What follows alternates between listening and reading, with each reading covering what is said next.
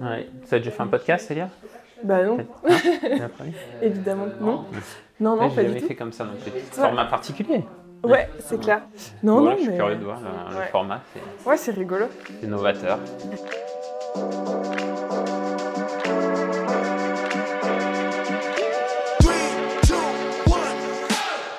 Bienvenue dans Cross Paths, le nouveau podcast de l'UTMB World Series. Chaque mois, 2 coureurs, un élite et un amateur se rencontrent pour échanger autour du trail et de ce qu'il représente à leurs yeux. Dans leurs conversations, ils dévoilent également ce qui les motive dans la vie et comment ils l'expriment sur les sentiers. Ils partageront leur passion et inspiration et apprendront à mieux se connaître pendant ce temps d'échange. Et nous aussi. Pour ce 4e épisode, Thibaut Garrivier, le célèbre trailer docteur, vainqueur de la CCC en 2021, nous accueille dans son foyer. Il échange avec Elia Collignon, une coureuse pour qui le trail a transformé sa vie. Ils y parlent de comment être performant dans les différents aspects de la vie, de l'importance d'une alimentation décomplexée dans la pratique du trail et de la magie d'un concerto. Nous espérons que vous apprécierez ce moment où leurs chemins se sont croisés. Salut Thibaut. Eh ben, bienvenue à la maison. Merci de nous accueillir. C'était trop bien. Avec plaisir. Si t'es d'accord, je te propose de faire une petite description pour que tout le monde sache qui tu es. Donc Thibaut, tu as 32 ans et tu vis à Annecy où tu nous reçois aujourd'hui. Tu es un athlète de haut niveau en trail running, membre du team Oka et de l'équipe de France de trail long. Tu t'es illustré notamment avec des performances telles que la victoire sur la CCC en 2021 et plus récemment sur le Mute à Madère. Et je crois que c'est un terrain de jeu que tu aimes particulièrement. Tu es aussi connu pour ton mental d'acier et ta détermination sans faille. Tu as une approche humble et un amour profond pour la nature. Tu incarnes l'esprit de l'athlète engagé et tu es une source d'inspiration pour de nombreux amateurs de sport outdoor. Tu mènes cette carrière au plus haut niveau en trail en parallèle de ton métier de radiologue que tu exerces à la clinique d'Argonnet à Annecy. C'est ça. Est-ce qu'à ce stade, il y a des choses que tu voudrais ajouter ? Non, ça me semble déjà bien complet pour une introduction assez élogieuse. J'espère que je suis qu'à un tiers de ma vie, donc il y en aura peut-être à rajouter plus tard, mais pour l'instant, c'est déjà bien. Je vais faire ta présentation. Donc, Elia, tu as 28 ans, tu es originaire de Chamonix. Tu as fait tes études en Suède, puis en Suisse, où tu obtiens un master en gestion hôtelière. Il y a 2 ans, tu plaques tout pour voyager 1 an en van avec ton copain, au programme Irlande, Écosse et Norvège. Des super paysages et surtout beaucoup de rando. Mais pas d'orques, à ton grand désespoir. De retour à Chamonix, tu t'es récemment blessé au genou, donc en ce moment c'est plutôt VTT et vélo de route que course à pied, mais la reprise ne saurait tarder. J'espère pour toi. Tu t'es blessé toi au cours de ta carrière ? Ouais, j'ai eu aussi... Alors moi ça va pas durer 3 semaines, j'allais dire tout à l'heure. Le genou finalement 3 semaines ça va. Ça fait 3 semaines, on verra combien de temps. Oui, c'est vrai que moi j'en étais venu à là aussi. Mais finalement de 3 semaines j'étais passé à 3 mois et puis ça a duré 1 an. Donc, Ah oui. Ouais, j'étais une fracture de fatigue au talon. D'accord. Et c'est une blessure qui était suite à un surentraînement ou autre ? Ouais, j'avais décidé... Ouais, clairement, surentraînement. Bon, il y avait plein de paramètres. J'avais décidé de... Moi, j'ai jamais fait de course à pied jeune. Et ça a toujours été mon point faible, finalement, c'est de courir, quoi, vraiment, quand ça court fort. Donc, en fait, cet hiver-là, je m'étais mis dans la tête de vraiment développer des qualités de coureur à pied, sur le plat et tout, tu vois, parce que j'aimais bien la montée et la descente, mais sur le plat, ça allait pas bien. Donc tout l'hiver, j'ai fait de la prep physique, de la pliométrie, etc. dans ce sens. Je m'étais mis à courir avec des chaussures légères. Donc en fait, tout cumulé, ça a été un trop-plein. Donc j'ai atteint un très bon niveau sur le plat. Je devais passer des séances qui étaient top. Sur les crosses, je faisais les crosses l'hiver, c'était top. Et puis finalement, quand je suis arrivé le plus en forme, au moment de commencer de basculer sur le trail, début mars, j'étais au top de ma forme et quand j'ai transposé ça dans le dénivelé, j'ai tout cassé. Ça a craqué. Ouais, c'est ça. Donc j'ai fait ça et puis ensuite derrière, j'ai enchaîné les mauvaises décisions. Je faisais du home trainer dans l'appart, je forçais trop, donc en fait j'ai entretenu. Je faisais du vélo dehors, mais en fait on m'avait dit tu peux faire du vélo, mais moi j'avais fait des 250 bornes, 7000. Donc c'était n'importe quoi. Et tu poussais un peu. Et donc dès que j'ai commencé à recourir le 15 août, j'ai peut-être fait 6 footings de 20 minutes, j'ai refait une fracture. Ah ok. Donc, même endroit ? Même os en tout cas. Donc là ça a été, alors pas plâtre, mais j'ai fait des béquilles tout l'automne, pas de sport pendant 3 mois, pas de sport du tout, pas de vélo, pas rien. Et tu vois, donc là ça m'a mené, donc 15 août, ça m'a mené tout début décembre. Et début décembre, j'ai repris donc juste le ski de fond. Et j'ai repris la course à pied quasiment le 1er janvier, quoi, tu vois. Et la reprise, Par contre, reprise, alors là, j'ai eu le droit à toutes les tendinites que tu peux avoir de la cheville jusqu'aux hanches. D'accord. Sans par le genou. Ouais, donc forcément, même progressivement. 10 mois d'arrêt complet à pied. Donc là, forcément, ça a été entrecoupé de reprises, et puis de reblessures, recoupures, reprises. Et donc, j'ai vraiment commencé l'entraînement sans plus jamais me blesser en mars, fin mars. D'accord. Ouais, pour te donner, tu vois, 15 mars. Wow. Et donc, là, maintenant, plus de douleur. Et là, non, plus de douleur. Alors, j'ai eu des douleurs fantômes pendant 6 mois derrière, où j'avais plus rien à l'IRM, ou en tout cas, plus rien de pathologique. Ok. Pendant 12 mois, tous les jours, parce que moi, je suis un peu obsessionnel, et mon cerveau, tu vois, en fait, c'est dingue, mais quand t'es blessé 1 an, je te le souhaite pas, mais tu sais, le contact du drap dans le lit me faisait mal. Enfin, là, en fait, aussi au talon, rien que le contact de la chaussure, tous les jours me faisait mal. Donc j'allais au boulot, j'avais mal, tu vois, quand je travaillais. Enfin, en tout cas, dans mon cerveau, j'étais devenu fou, quoi. Ouais, j'imagine. Et du coup, donc ça, mon cerveau, il l'a senti 6 mois, durant 6 mois après. Au tel point que j'avais même refait une IRM, j'avais des douleurs. J'avais fait la course de sélection début juillet, et donc c'est l'année où j'ai gagné la CCC. Donc j'ai refait une IRM 3 semaines avant la CCC, parce que j'ai l'impression d'avoir refait une fracture de fatigue.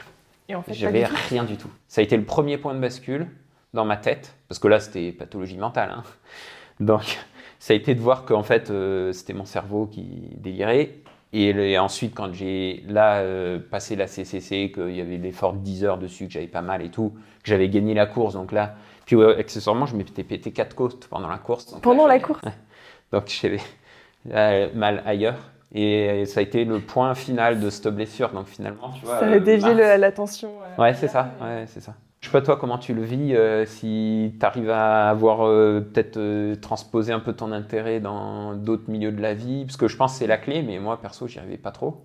Bah c'est difficile après à ton niveau, c'est beaucoup plus difficile qu'au mien, je pense. Ouais, après ça dépend, c'est le niveau de la passion, je trouve. Oui, c'est vrai, c'est l'investissement vrai aussi. tous les jours. C'est vrai. Mais aussi le niveau de la passion. Il y a moi je trouve que tu vois, pour faire ce parallèle, il y a plein de gens qui s'entraînent moins que moi et qui ont plus la passion du trail, tu vois. Moi, j'ai la passion du sport et de la perf.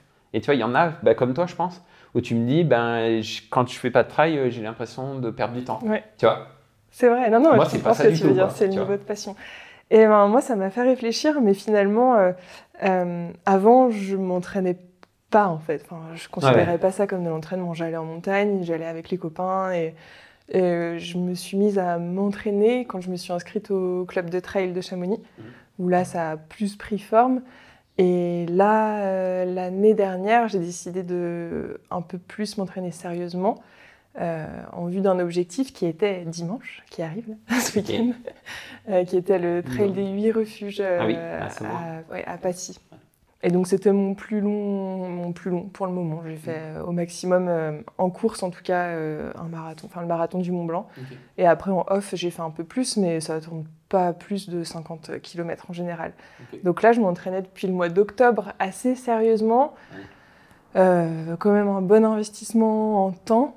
Je m'entraîne en moyenne 12 à 14 heures semaine. Du coup, avec le boulot à côté, c'était mon engagement perso sur cette année. Et j'étais super épanouie comme ça. Mais finalement, j'ai quand même accumulé pas mal de fatigue. Et bon, ce petit séjour dans le Jura, ça s'est fini en blessure. Mais je le prends bien. Ok, ça va. Je le prends bien. J'ai commencé l'entraînement en me disant, de toute façon, ce qui me passionne, c'est l'entraînement. Et si la course est annulée la veille, oui, ça va pas me faire plaisir, mais je vais pas en faire un scandale. Ouais. Bon, quand ça arrive, je faisais quand même pas la maline. Le jour où j'ai dit ça dépend du niveau d'investissement, parce que moi, ça m'était arrivé au 90 du Mont Blanc, où vraiment c'était ma course de passage avant l'UTMB. J'avais vraiment besoin de ces repères. J'étais bien prêt et tout, et c'est vrai que plus tu y mets de l'investissement jour quotidien, et plus... Enfin, en tout cas, moi, je le vis comme ça. J'ai pas le recul qu'a mon pote Nico Martin, où tu as vraiment le recul sur la vie, mais il est un peu plus vieux aussi. Je prends les choses un peu plus à cœur, et quand bien même, j'ai quand même... Enfin, je sais pas, toi, tu bosses à temps complet? Ouais, je bosse à temps complet. Tu fais quoi? Parce que je suis responsable développement dans un groupe hôtelier. Donc, je m'occupe de construction de nouveaux hôtels pour le groupe. À Chamonix. À Chamonix, et dans la vallée.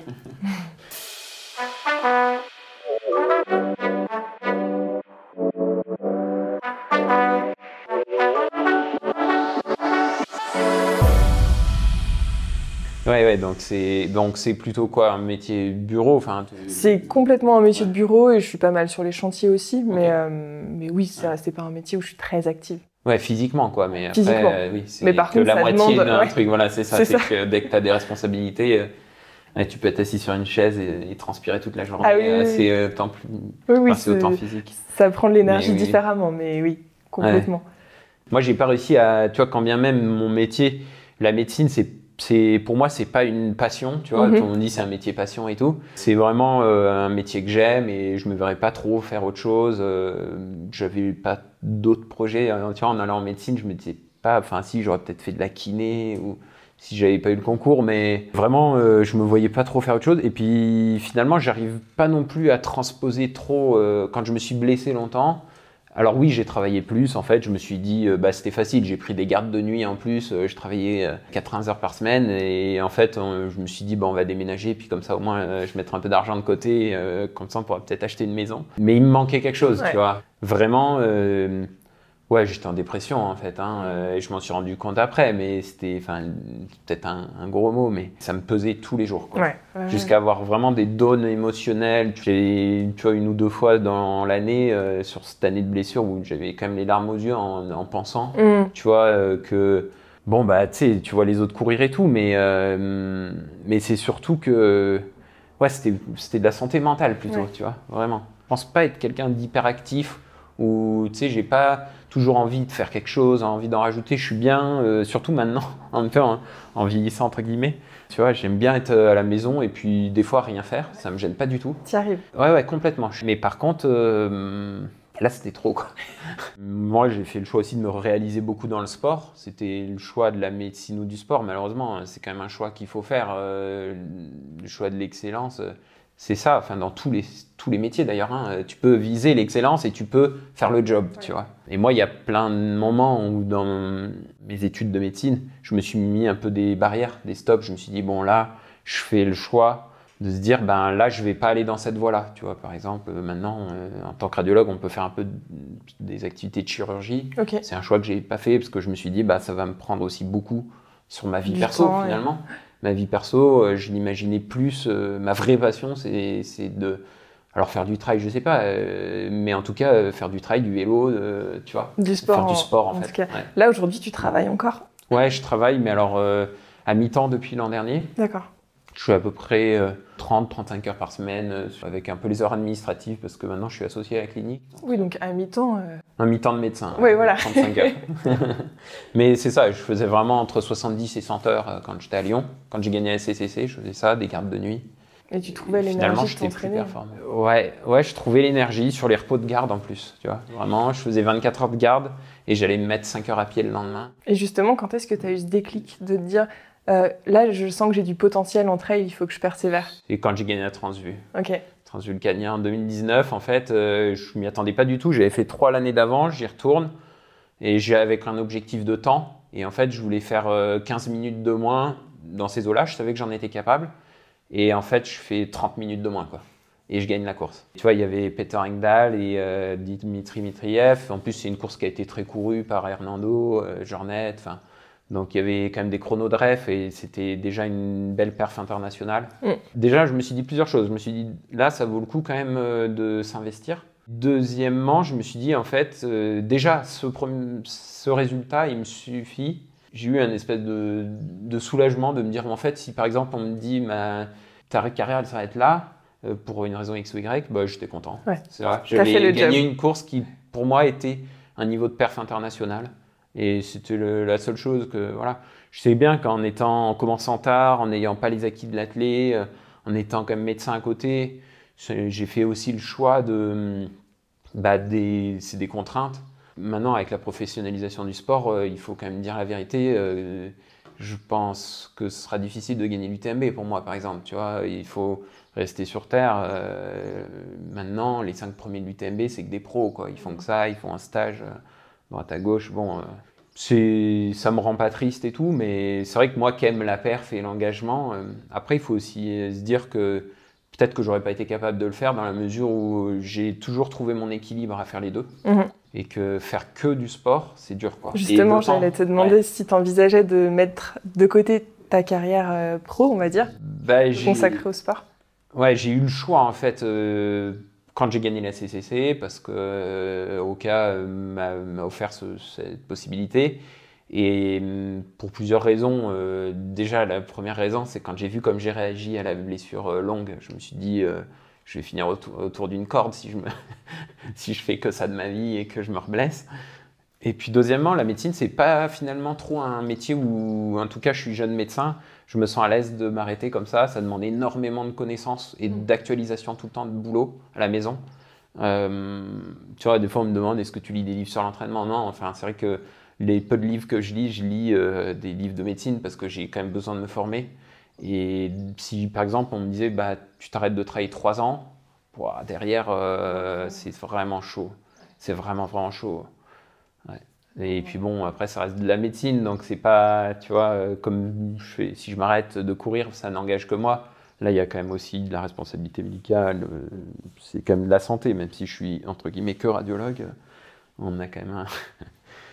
donc voilà. Toi, c'est un truc qui te plairait, non? D'être, je sais pas, d'être pro. Par exemple, si demain tu gagnes la CCC. Je me suis jamais posé la question parce que j'ai jamais eu l'occasion de me la poser, mais non, je pense que moi je gère beaucoup mieux les choses quand je fais plusieurs choses à la fois. Ouais. Donc là par exemple, je travaille à temps plein, mais je travaille, mais je fais aussi une formation de naturopathe à côté parce que ça m'apporte aussi un équilibre perso. Mais donc faire une carrière pro, je pense que j'aurais aussi une gestion de la pression où ça m'apporterait à ce niveau-là. Mais j'aurais besoin d'avoir un équilibre avec autre chose à côté, je pense. Ouais. Mais bon, après... je pense que là-dessus, on se rejoint bien. C'est toujours le au cas où. Moi, j'ai toujours été assez prévoyant. Et comme tu dis, en fait, si tu te blesses, alors déjà, en tant qu'amateur, quand tu te blesses, c'est quand même difficile à vivre quand tu passes une belle partie de ta semaine à courir et à partager ça et que c'est une vraie passion prenante. Ça fait du temps libre. Hein. Ça fait trop de temps libre. Non, après, t'as raison, on met à profit pour d'autres choses. Ouais. On voit plus la famille, plus les amis, différemment. Et moi, dans mon cas, je suis super contente, ça me fait découvrir d'autres sports. C'est presque un cadeau, mais si dans le cas d'une immobilisation complète comme toi, je pense que c'est beaucoup plus difficile à vivre. Ouais, vraiment. Et tu te souviens de ta première course ? Première course, c'était Ventoux, Trail du Ventoux. Je sais pas si tu connais. Non, je l'ai jamais faite, mais je vois. Sympa à faire. Après début de saison, c'est dur quand tu c'est ça, c'est le premier. Cham, ça n'a pas trop de sens. Mais premier vrai trail, c'était ça. Okay. Ça, ou d'ailleurs, je me souviens jamais dans quel ordre, mais la Gap en cime aussi chez moi, le trail long, j'avais fait l'un ou l'autre. Ouais, parce que c'était un parcours qui me paraissait géant quand je l'avais vu quand j'étais petit. Mais non, c'est de bons souvenirs, mais encore une fois, à cette époque, j'étais encore accroché au triathlon. Et T'en faisais beaucoup ? Non, j'en faisais pas beaucoup, mais mon objectif vraiment, c'était de faire l'Embrunman, tu connais ? Ouais, bien sûr. Donc surtout à Gap. C'est vraiment un truc mythique, donc je voulais vraiment faire ça. Et d'ailleurs, donc c'était l'Embrunman, l'UTMB et de faire une Coupe du Monde de raid. Donc toi, tu dirais que là, ta course, tu m'as parlé du marathon du Mont Blanc, c'est ta course un petit peu de référence sur laquelle tu... Non. Non, pas spécialement. Non, pas spécialement. Le marathon du Mont Blanc, c'était un bon souvenir, mais je me sentais particulièrement mal pendant cette course et après, j'ai su que j'avais un problème de santé. Donc, j'ai pas forcément très bien vécu cette course à première vue, mais ça m'a motivée en tout cas à le refaire en forme et à m'entraîner pour d'autres courses. Comme je te disais, jusque-là, je ne considérais pas que je m'entraînais vraiment. Je n'avais pas de plan d'entraînement très cadré. Et là, cette année, j'étais bien motivée. Bon, là, ça ne passera pas pour dimanche, mais dans l'été, il y aura plein d'autres courses. Je fais l'UTAT au Maroc en format challenge à l'automne, les dentelles. Et cet hiver, j'aimerais bien me mettre aux courses de ski alpi dans l'objectif de faire la Pyramenta dans 2 ans. Ouais, je crois que moi, c'est pareil. C'était un peu le truc que je m'étais dit cet hiver. Clairement, j'avais dit, je m'étais dit, bon, là, c'est pas la peine. Il me manque vraiment le niveau en descente. Et puis bon, techniquement. Mais je m'étais dit ça un petit peu. Bon, on m'a dit, voilà, si tu fais un peu des courses... faut une première saison, et puis pas se presser... Et être sélectionné, parce que toi, ce sera facile, je pense, mais je sais pas. Quand tu es anonyme, c'est plus compliqué. Ouais. Donc, ça, c'est les objectifs à moyen terme et long terme. Et toi, c'est quoi sur cette année ? J'ai calqué 2023 sur 2022, c'était toujours vraiment UTMB mondiaux. Alors, l'an dernier, c'était dans ce sens-là. C'était aussi l'ordre du calendrier. Et puis cette année, c'est drôle, c'était aussi de l'ordre du calendrier. Je m'étais dit, j'aimerais bien vraiment faire des bons mondiaux parce que suite à la déception, entre guillemets, de l'UTMB l'an dernier, c'était mon premier, j'en ai fait qu'un. Là, ce sera mon deuxième. C'est quand même un format qui nécessite de l'expérience. Et je pense qu'il n'y a que Kylian quasiment qui est arrivé sur un 100 miles et qui a réussi directement. C'est vrai que les gars qui réussissent, ils en sont déjà à leur 4, 5, 6e. Donc ça, il faut aussi avoir, je pense, l'honnêteté de le reconnaître. Moi, c'est pas vraiment une distance vers laquelle je me dirige. J'aime bien rester performant sur des distances un peu plus courtes. J'adore le maratrail, j'adore le format 60-70 où je trouve qu'en tout cas pour moi, pour mon niveau d'entraînement, c'est vraiment le dernier format où j'arrive à impliquer le maximum de mon niveau physiologique. Okay. Voilà, mais après, je garde toujours l'UTMB. Ce qui me plaît, c'est le challenge. Donc, tu vois, moi... Vraiment, le sport, je vois toujours... alors, c'est un avantage et un inconvénient, hein, c'est un peu rébarbatif, mais je vois vraiment par le prisme de la performance. Tu vois, le raid, par exemple, là, c'est que du plaisir. Le vélo et tout. Parce qu'aussi, peut-être que j'ai pas les capacités. Tu vois, tu me mets sur une course de vélo, de toute façon, je peux pas descendre comme les mecs. Donc, tu sautes du groupe direct, bon, il n'y a pas de discussion. Mais tu vois, vraiment, le trail, ce que j'aime, c'est... l'implication, la progression, la confrontation et vraiment la compétition, tu vois. C'est ce qui m'anime toujours. Et ce que je respecte d'ailleurs dans ce sport, c'est vraiment la performance, tu vois. Que les mecs aillent faire 300 bornes et tout, un ultra par semaine, ça n'est pas du tout quelque chose qui m'excite. En fait, tu trouveras toujours plus. En fait, l'être humain, il est fait pour se déplacer. On est fait pour marcher du 1er janvier au 31 décembre sans s'arrêter. Tout le monde, les mecs l'ont montré. Il y a encore un mec là qui va traverser les États-Unis dans un sens à pied, j'ai vu, et dans le retour en vélo, bon, il va faire 10 000 bornes. En fait, tu peux toujours faire plus, quoi. Mais pour moi, c'est pas un marqueur de la performance. Oui, ça dépend du rythme. Par contre, tu vois, faire un tour du Mont Blanc en 20 heures, je pense que là, ça te détend un peu, quoi. Là, il n'y a pas, tu vois, ça, il n'y a pas tous les êtres humains qui sont capables de le faire. C'est comme courir un marathon en 2 heures ou en 2h05. Ça, il n'y a pas tous les êtres humains qui sont capables de le faire. Et c'est ça que je respecte dans le sport, c'est la performance, tu vois. Mais voilà, ce qui me plaît aussi, moi, dans la vie, c'est de réussir sur plein de plans. Moi, j'ai toujours été... C'est drôle, mais dans le sport, j'ai été bon nulle part, mais mauvais nulle part. Ouais. Tu vois ? Donc, j'ai fait de l'équitation, du kayak, de la natation. J'ai fait du ski de fond, du VTT, tout ça en club. Natation, course à pied. C'est quand même toujours un peu touche à tout, mais le trail, c'est un peu le premier sport où je me trouve peut-être, où on m'a dit là il y a peut-être quand même un peu d'évélité, etc. Mais encore il y a bien mieux, quoi, sur le marché, hein. Et par contre, tu vois, c'est vrai que quand je sais pas, tous les autres sports dont je t'ai parlé avant, et notamment le ski de fond, tu vois, je voyais bien que j'étais pas doué, quoi. Donc je m'entraînais, j'ai essayé de progresser, il y a une grosse part technique et tout. Mais c'est ça qui m'anime vraiment mentalement, c'est la progression.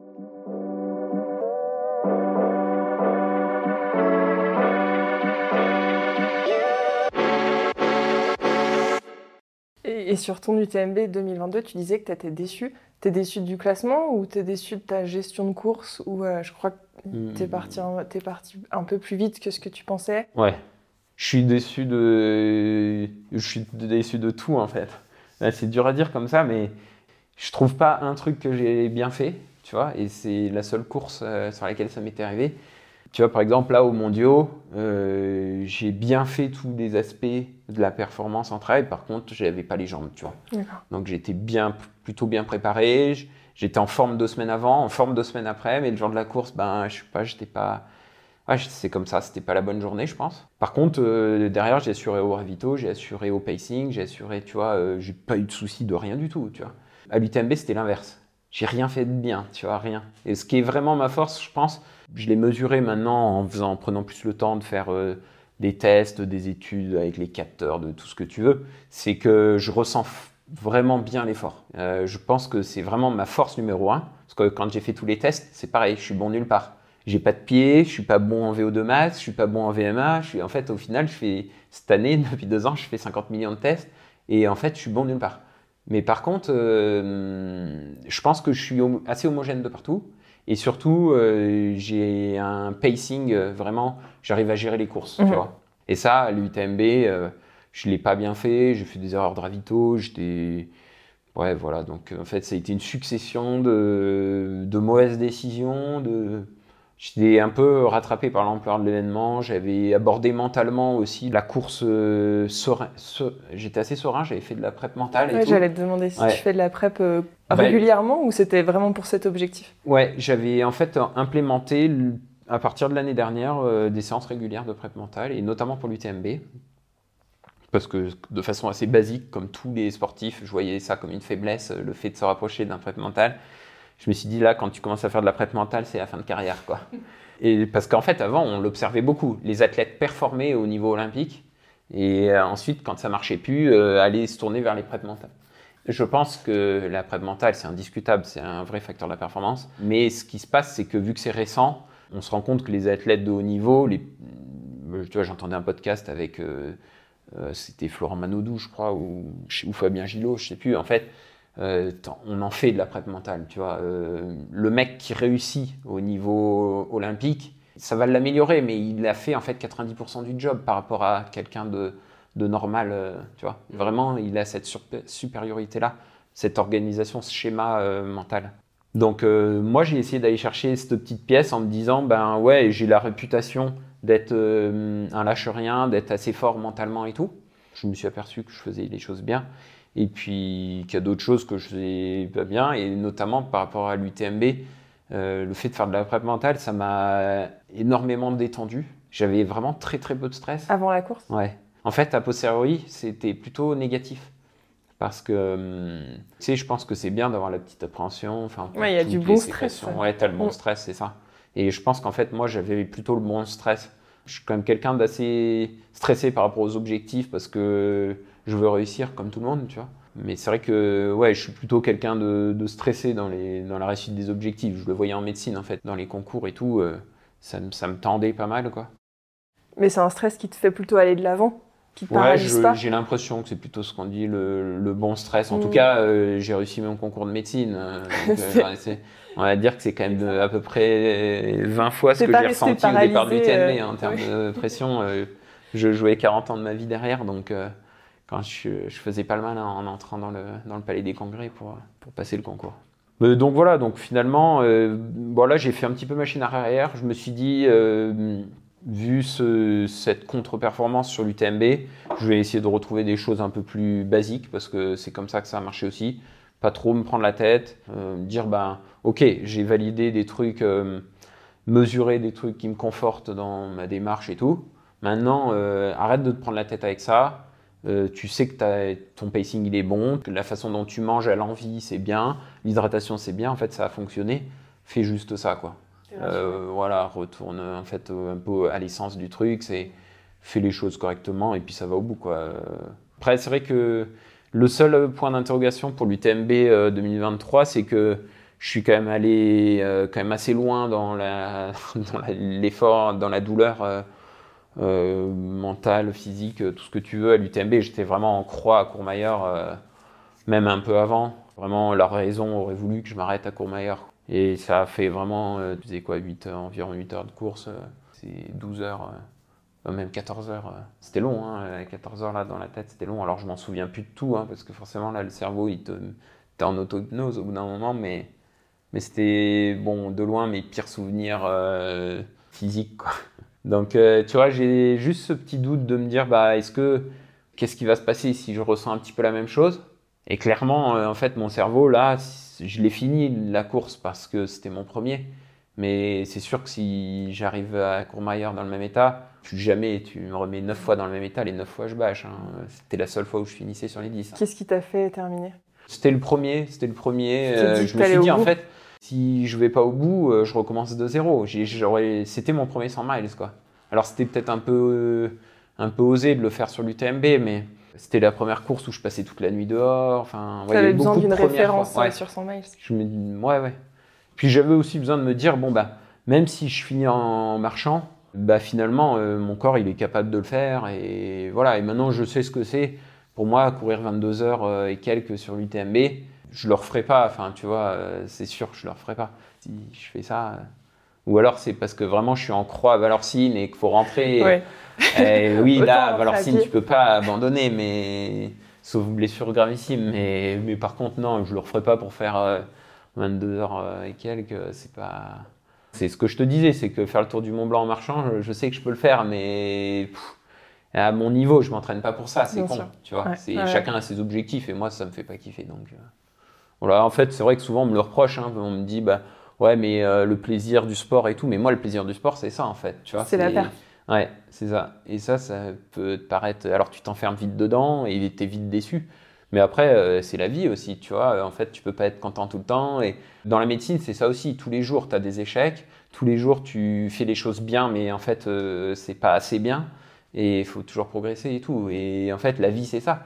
J'ai toujours dit, pour moi, dans la vie, il y a 3 gros compartiments. Il y a la vie pro, il y a la vie sportive, selon mon prisme, et la vie sociale, enfin la vie familiale, si on veut, quoi. Je connais personne qui réussit, selon mes critères perso, qui est champion olympique, qui est heureux dans sa vie de famille, et qui est, je sais pas moi, tu vois, un métier où je me dis, ouais, tu vois, il faut un investissement incroyable. Ouais, voilà, tu vois. Oui, bah forcément, rien et qu'en qui termes réussit, de temps, quoi. c'est compliqué. Ouais, mais je pense que c'est possible, tu vois. En fait, je pense que c'est à peu près du même niveau de performance que de courir 2h0 au marathon. Toi, tu voudrais mettre les curseurs au max sur les mais 3 tableaux. Tu vois, avoir une vie équilibrée.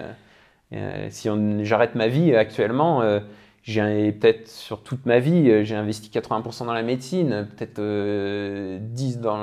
15 dans le trail et 5 à 10 dans la vie perso, tu vois.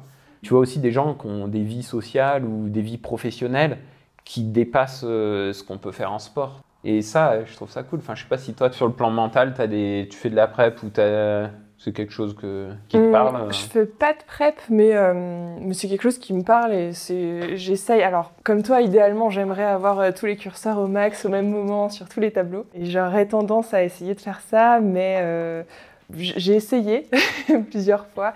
J'ai tendance à faire les choses, à pousser très fort quand je choisis de faire quelque chose, d'y aller à fond, voire trop à fond. Alors pas en performance parce que j'ai peut-être pas les qualités requises, mais en tout cas en volume. Ça m'a amené dans des extrêmes dans tous les sens avec de l'anorexie, du surentraînement, burn-out. Donc d'un côté c'est génial parce que j'ai appris des leçons sur chaque chapitre, mais maintenant j'ai une vision un peu plus... Modérée, exactement. Ouais. Un peu plus modérée. Souvent ce qu'on me dit. Ouais.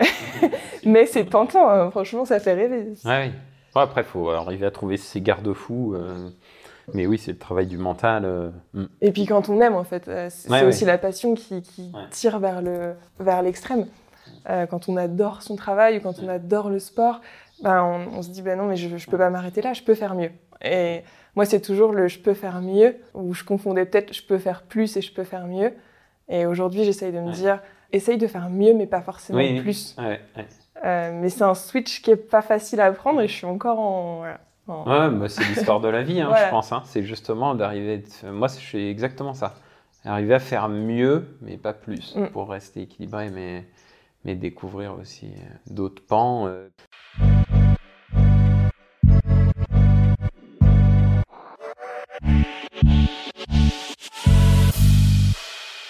Toi, tu reprenais là des études, non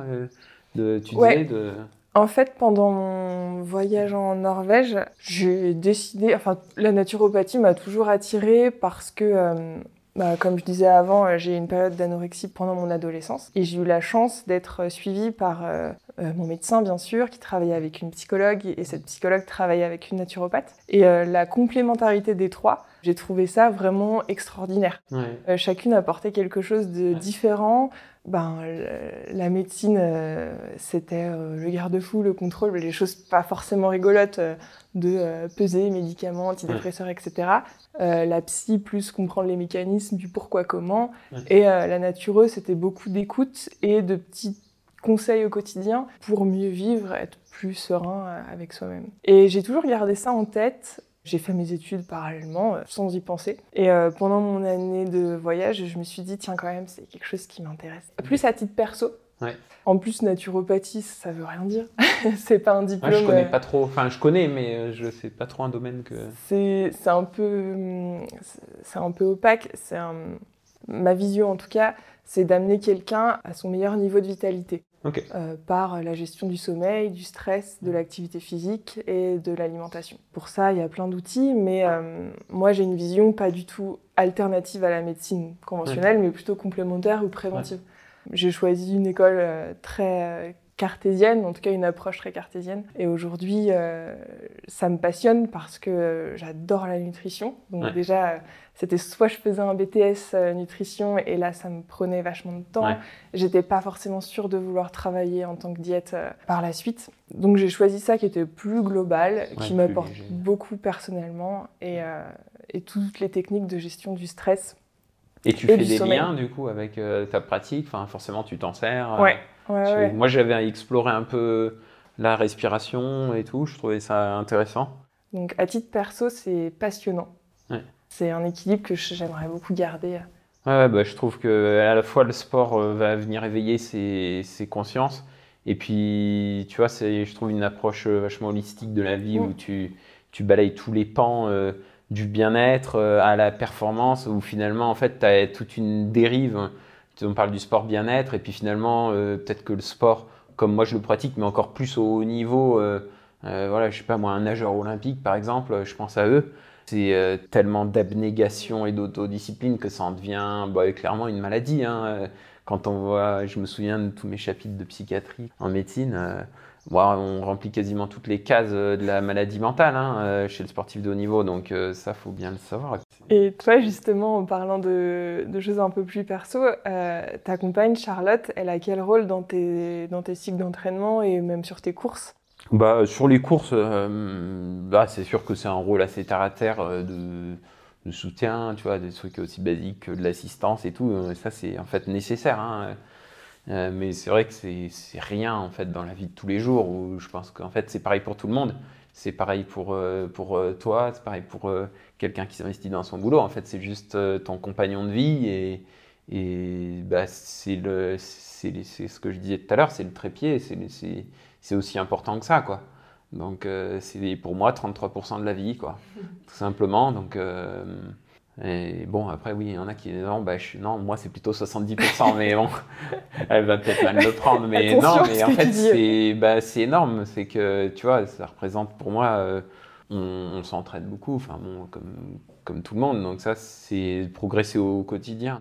Elle est un petit peu plus imprégnée par le stress. Moi, je suis un peu tendu des fois avec les grands objectifs et tout. C'est-à-dire que je ne connaîtrai plus jamais les niveaux de stress que j'ai eu quand j'allais passer mon concours de 6e année de médecine, où là, j'étais transparent, quoi. Pour moi, dans le sport, il n'y a pas le stress. C'est pas du stress parce qu'il n'y a pas de pression. Il n'y a pas la pression de la performance. Je ne dois pas réussir. Je veux réussir. Déjà, moi, premièrement, je n'ai pas besoin du sport pour vivre. C'est quelque chose que je veux, mais qui n'est pas nécessaire non plus. Donc, ça rend quand même le truc plus léger, quoi. Quand j'allais passer les concours, je me disais, là, tu joues 40 à 45 ans de ta vie, quand même. Finalement, ça t'a mis un référentiel de stress. Tout le reste est relativisé. Là, on est toujours inférieur à 10% à ça, en permanence. Par contre, ça crée des émotions, par l'échec, par la réussite, par la blessure, qui sont très fortes. Mais qu'avec le recul, tu arrives à modérer. Tu loupes un concours, Pendant 40 ans, tu auras loupé le concours. Je veux dire, ça n'empêchera pas d'être heureux dans la vie. Mais si c'est vraiment ce que tu voulais, moi, c'est vraiment ce que je voulais faire. Je voulais faire de la radiologie, je voulais aller à Lyon. C'était vraiment le top du classement. C'était pas possible autre chose. Tu n'as pas le droit de redoubler, tu n'as pas le droit de le repasser une deuxième fois. Donc, c'était pas possible. Je voulais pas faire autre chose, quoi. C'est vraiment, la falaise, quoi. Ouais. T'y vas ou t'y vas pas, mais c'est binaire, c'est clair. Il n'y avait pas de trépied, là. Donc voilà, pour revenir à Charlotte, c'est vrai que elle m'aide vachement dans la vie quotidienne et tout. Et puis après, elle subit peut-être un petit peu plus la tension autour des résultats et tout, parce que... Ouais, mais des fois, de stresser pour quelqu'un, c'est pire que stresser pour soi, parce qu'on n'a pas le contrôle. C'est ça. Et je sais pas si, par exemple, toi, en termes de ton copain... Mon compagnon, il me motive beaucoup. Lui, il est beaucoup plus dans la perf que moi. Ouais. Là-dessus, je pense qu'on s'est aussi un peu équilibré. Lui, il m'a donné son côté perf en me donnant aussi confiance sur mes capacités. Et moi, je lui ai donné le côté plus contemplatif. Aujourd'hui, on est vraiment devenus complémentaires là-dessus. Et ça m'a fait vachement gagner confiance en moi de m'autoriser à penser à la performance pour moi, à mon niveau, et à m'autoriser à prendre des départs de course et à me dire, non, mais en fait, c'est possible et il faut donner son meilleur et je suis pas là juste pour discuter. Ouais. Et après, toi, t'as des modèles comme ça dans la vie où tu te dis, je sais pas, moi, j'aimerais... tu vois, moi, c'est ce que je te disais tout à l'heure, j'ai un peu le trépied, quoi. Moi, c'est un peu ça, ma ref. J'ai pas trop de modèles icônes ou des mecs qui me font rêver. Le mec qui me fait rêver, il n'existe pas. Je l'ai dit, c'est le mec qui réussit partout à 100%. Si je le trouve, je te dis. C'est la cote l'UTMB Index 100 dans les 3 domaines, tu vois. Et donc, on n'arrive déjà pas à le faire en trail, donc... Faut que les 3 domaines soient au 100 simultanément, par contre. C'est l'être humain parfait. Ah, ok. Ça devient compliqué. Non, moi, je suis pas très groupie non plus. Il y a beaucoup de personnes que j'admire, mais je suis pas forcément groupie. Ouais, tu vas chercher un petit peu dans chaque... Ouais, il y a beaucoup de personnes qui m'inspirent, mais j'adule personne. Ouais. Après, je me suis dit, en fait, les gens qui m'ont inspiré, qui m'ont vraiment donné envie de faire du sport, et ça, je m'en souviens comme si c'était hier. J'étais sur mon bureau de médecine, je passais ma première année, et tous les jours, je voyais mes potes qui, en fait, perfaient en sport. On était à l'année après le lycée. Et en fait, tu vois, moi, j'étais comme un con sur mon bureau à Marseille, en face de mon mur, à apprendre mes trucs par cœur. Et là, en fait, pendant des dizaines et des dizaines d'heures, je me disais, mais... ça t'a créé une frustration. Et c'est eux qui m'ont le plus... Ouais, voilà, c'est ça. C'est à travers eux que je me disais, putain, vu ce qu'ils font, j'ai envie de le faire, je le ferai, quoi, tu vois, vraiment. Et je me le suis juré. Et en fait, tu vois, quand j'ai arrêté la médecine, c'est pour ça qu'on me prête une grande force mentale, mais je pense pas que j'ai une... Enfin, ouais, j'ai une force mentale, mais en fait, quand tu fais du trail, quand même, déjà, t'as un peu la volonté, quoi. C'était pas trop de la force mentale, je pense, c'est plus de l'envie. J'ai pas, quand les prep mentaux et tout, ils me demandent qu'est-ce que c'est tes motivations intrinsèques, je me pose même pas la question. Une course, je me pose pas la question si j'ai envie ou pas envie, que ce soit la course de quartier, la course de l'UTMB, ou, tu vois, j'ai envie. Ouais. J'ai envie d'être à l'arrivée, j'ai envie de gagner. L'abandon, c'est pas possible. J'ai abandonné une fois quand j'ai fait mourir, je pense, au Grand Raid de la Réunion, tellement j'étais mal. J'ai abandonné, j'avais 20 minutes d'avance, j'étais dans la descente, j'ai même pas réussi à descendre au ravitaillement d'après. C'était quoi, nutrition Ouais, c'était, je pense, une déshydratation de l'espace. Donc je suis resté allongé sur le macadam pendant 1 heure. KO. Ouais. Pour moi, la motivation, c'est pas quelque chose qui... C'est pas lié à un point particulier. Non, pas du tout. C'est toi-même, ça te fait vibrer, point final. Ouais, c'est ça. Ouais. C'est, dans le sport, la motivation, c'est l'essence du sport. Et c'est comme je disais, on en parlait avec Charlotte avant-hier, je disais en fait, moi le jour où j'ai envie d'arrêter, j'arrête. Enfin, tu vois, il n'y a aucune pression ou quoi que ce soit de me dire en fait je fais ça pour le plaisir. Et si c'est trop dur, oui c'est dur, tu vois, il y a des jours j'ai pas envie d'y aller, mais en plus c'est régulier, tu vois, il y a vraiment des jours j'ai pas envie d'y aller. Là, ce printemps c'était pourri, je me suis entraîné sous la flotte en vélo tout le mois de mai, tout seul, bon ça me gonfle quoi. Enfin le matin ça me fait chier, et puis l'après-midi, forcément déjà je suis content, en plus je travaille, et puis tout simplement, je suis pas enchaîné, quoi. Hein, donc, on n'est pas au goulag. Si j'ai envie d'arrêter, j'arrête. Voilà. Mais c'est qu'au fond, ça te procure quelque chose qui te fait vibrer. Ouais, c'est ça. Et puis surtout, c'est de l'autodiscipline. C'est aussi le respect que j'ai envers moi-même. Je trouve que c'est se respecter que de remplir le contrat, quoi. Ouais, ça, je trouve que tu as totalement raison. C'est de l'autodiscipline et du respect envers soi-même, de le faire juste pour soi, en fait. Ouais, comme tu disais, j'ai pas d'idole non plus, mais ça fait sens ce que tu dis d'être inspiré par les gens qui nous entourent et de créer une certaine frustration qui te donne envie en fait derrière, qui crée le désir. On me dit tout le temps que c'est malsain, mais non finalement. Que je me suis construit dans la frustration, tu vois finalement.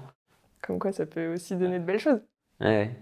Bon, du coup, il faut que je me reblesse. Mais à chaque fois que je me dis ça, je me dis, il faut que je me blesse. Et parce que je me blesse un an, je reviens et puis je gagne la CCC. Il faudrait que je trouve autre chose. Mais maintenant, je n'arrive plus à me blesser.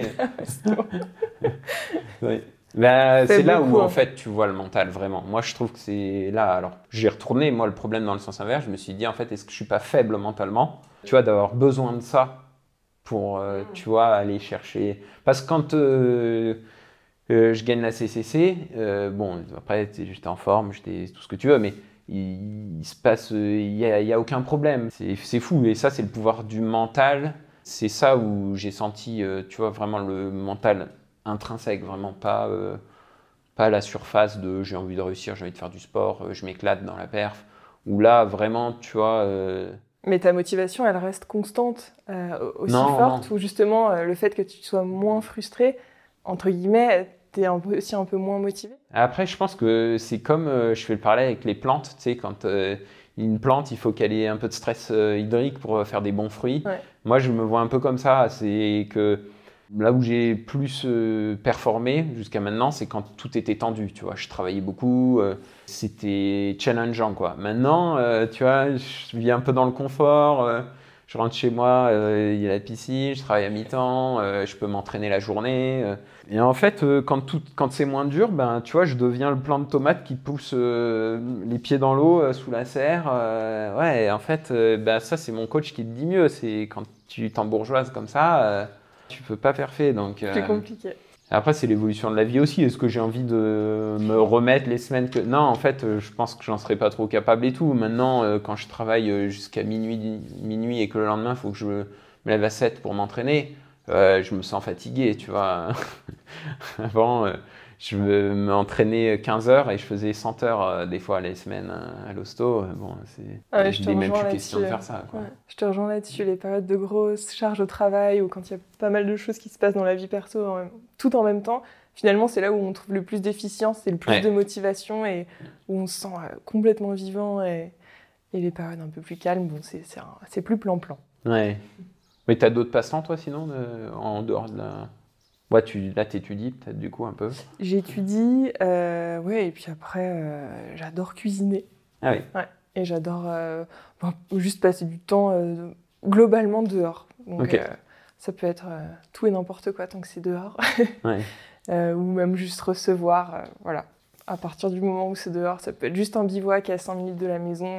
Je suis la plus heureuse du monde. Ouais. Ouais, les choses simples, c'est bien, mais c'est ce qu'on cherche de plus en plus, je pense, avec l'accélération de la société. Donc toi, quand tu cours pas, tu as d'autres activités J'aime beaucoup la cuisine et sinon, je lis pas mal. Okay. On a une librairie dans la famille de génération en génération depuis 90 ans à Chamonix. Okay. Du coup, par la force des choses, je lis quand même un petit peu. Un peu de tout. Là, cette année, c'est plutôt axé académique avec les études. Donc, c'est plutôt sur des livres sur le système digestif et le sommeil en ce moment. C'est moins... Okay. C'est informatif, mais super intéressant. Mais un peu moins littéraire. Donc, voilà. Et toi ? Ouais. Passe-temps, moi, c'est...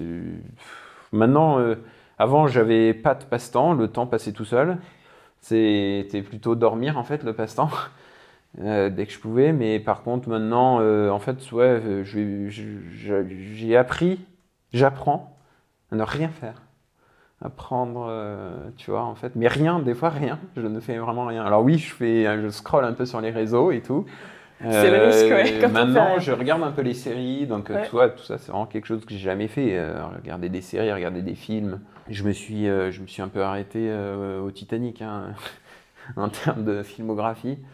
Mais je ne suis pas une sensibilité culturelle extravagante. Et d'ailleurs, c'est peut-être le 4e pan que je ne considère pas assez. Tu vois, peut-être qu'en fait, d'envisager 4 pieds, ça me permettrait d'avoir plus de stabilité.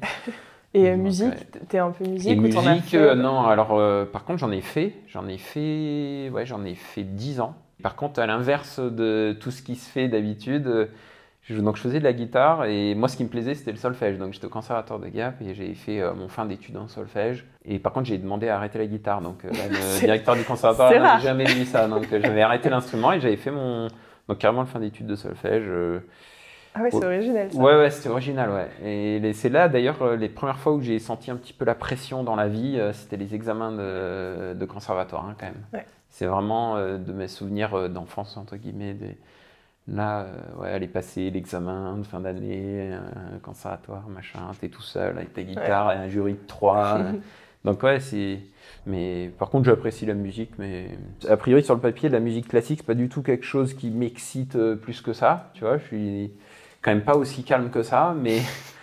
Et par contre, vraiment, ça m'a donné... En fait, c'est toujours pareil, quand tu connais pas, t'apprécies pas un domaine, et puis le fait d'avoir eu cette éducation où... Tu vois, tu me dirais entre un concert de Beyoncé et alors oui, l'excitation du truc au Stade de France, forcément ça me plairait. Mais entre aller voir un truc comme ça et tu vois, j'ai vu par exemple des trucs, alors ça va partir ultra rébarbatif maintenant, mais genre des concertos à l'auditorium à Lyon où là vraiment c'est les seuls moments où quelque chose de créatif m'a un peu transporté. Vraiment le seul, je pèse mes mots.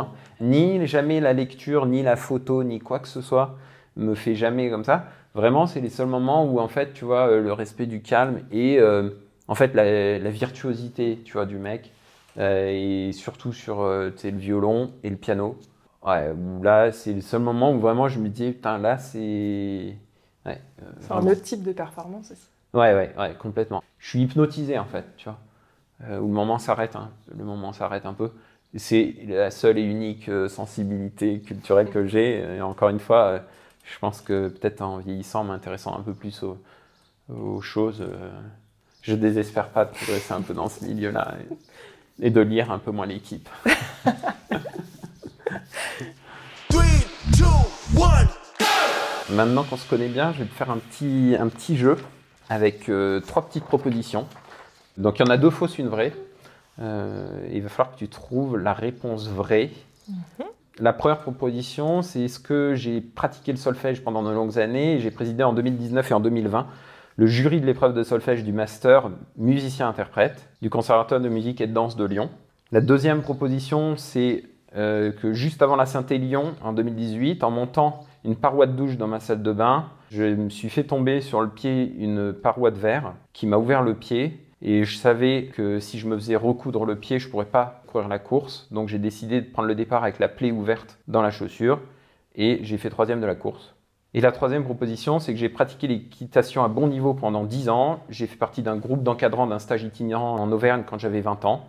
Et là, j'ai mal accroché la longe de mon cheval un soir de bivouac. Et quand je me suis réveillé le lendemain matin, le cheval était parti. Heureusement, on l'a retrouvé l'après-midi à 1 km d'ici. Je dirais... Tu votes A, B ou C? Je vote C. Tu votes C. L'histoire de l'équitation. Ouais. Ça, c'est la vraie? Ouais, je vote C. Et non, c'est faux. Deuxième chance.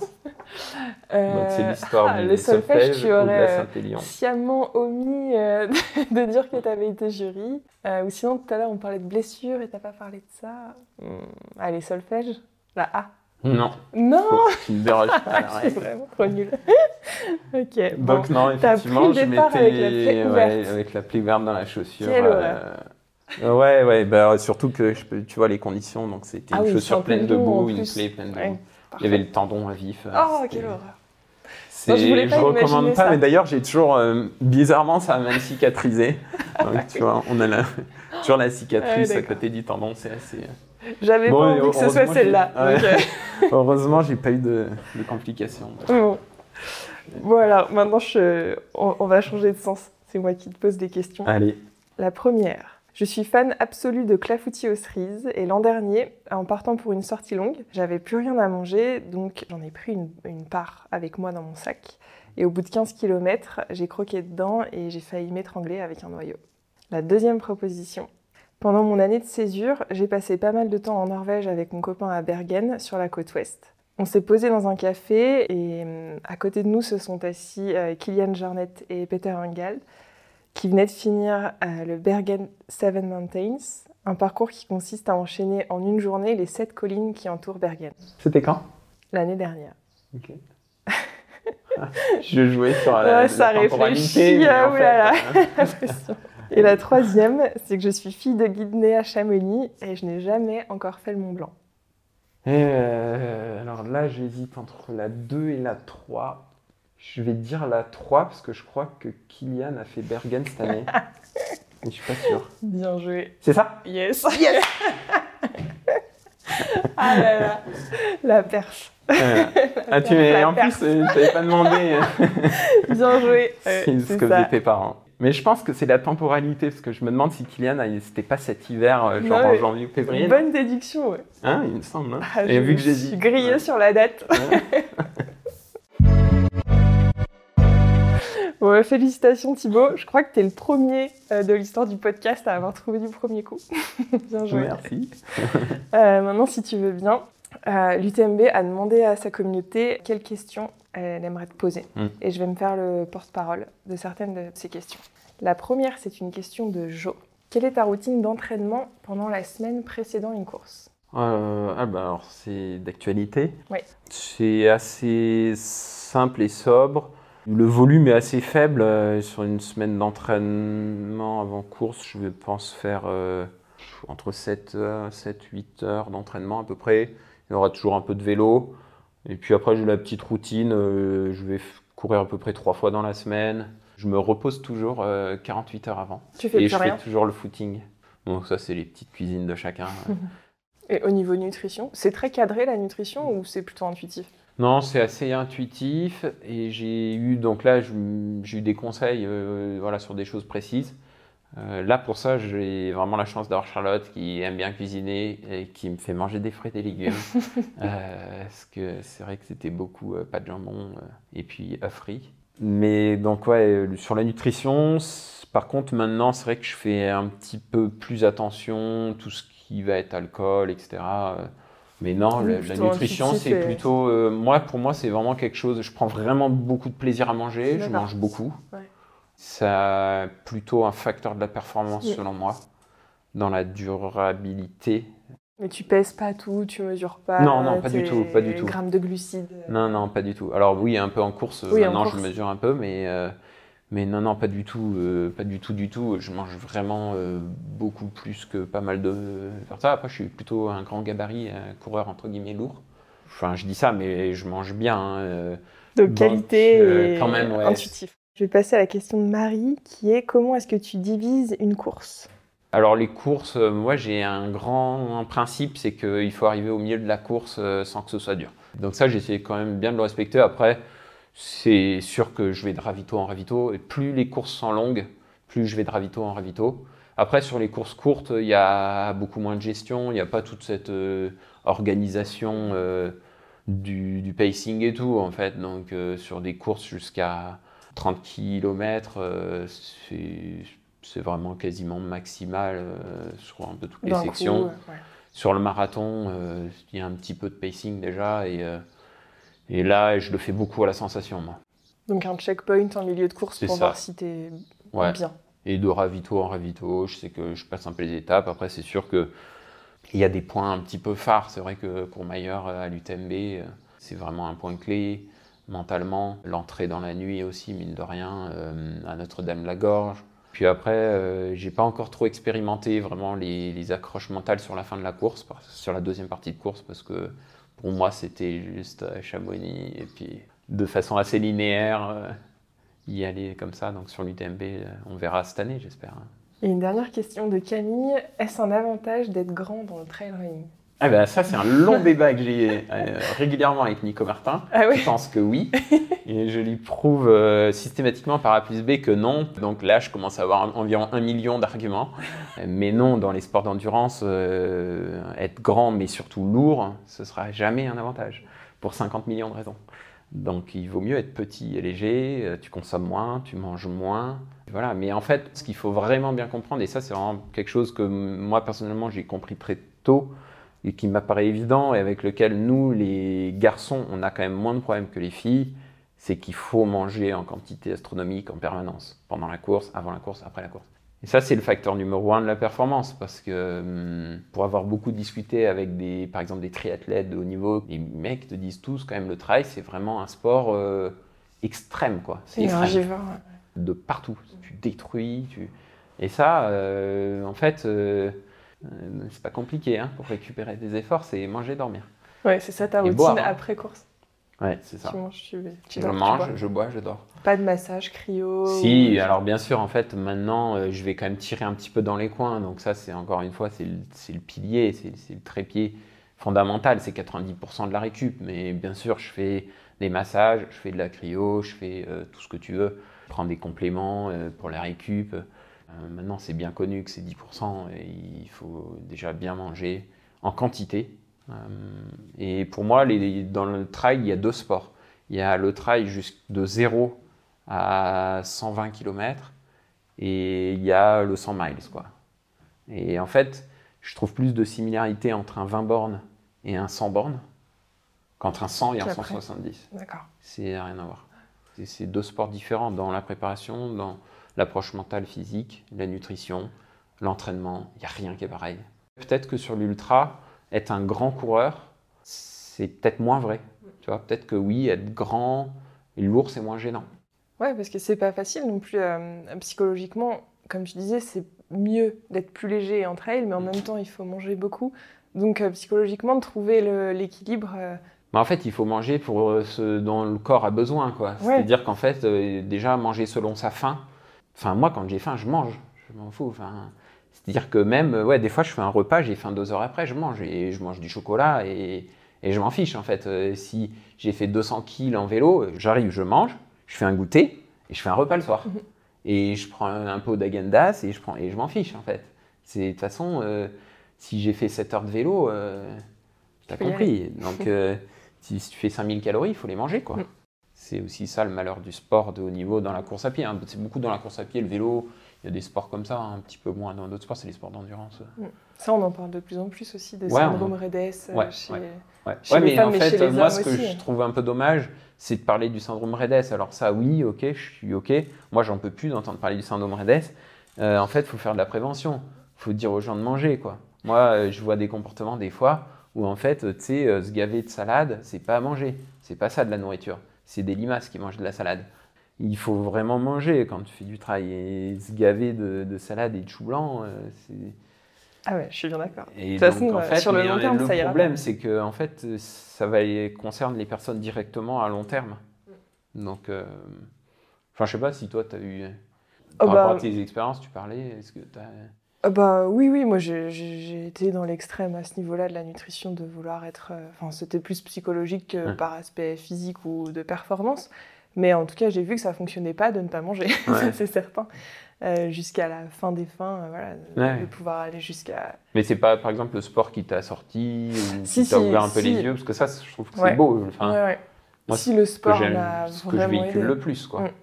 En fait, finalement, pendant les phases d'anorexie, en tout cas, moi, ce que j'ai vécu, c'est que tu as une sorte de volonté de te faire disparaître physiquement. Tu n'as plus du tout conscience de qui tu es physiquement, à quoi tu ressembles. Et le sport, c'était la seule chose qui faisait physiquement sentir... Tu te reconnaissais. Vivante.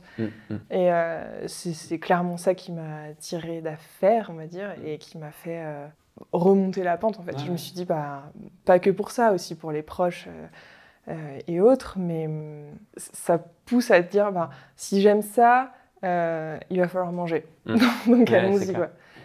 Aujourd'hui, j'ai une relation beaucoup plus saine à la nourriture et ça m'a aussi apporté une vraie passion pour la nutrition, d'en connaître plus, de savoir pourquoi il faut manger bien, comment, et se déculpabiliser. Mais voilà, en étant allée dans cet extrême-là, moi, ça m'a pris des années. Je pense que ça fait 2 ans que je suis sereine avec ça, alors que donc, j'ai passé 10 ans de combat pour retrouver de la sérénité et apprendre en fait, à remanger, quoi.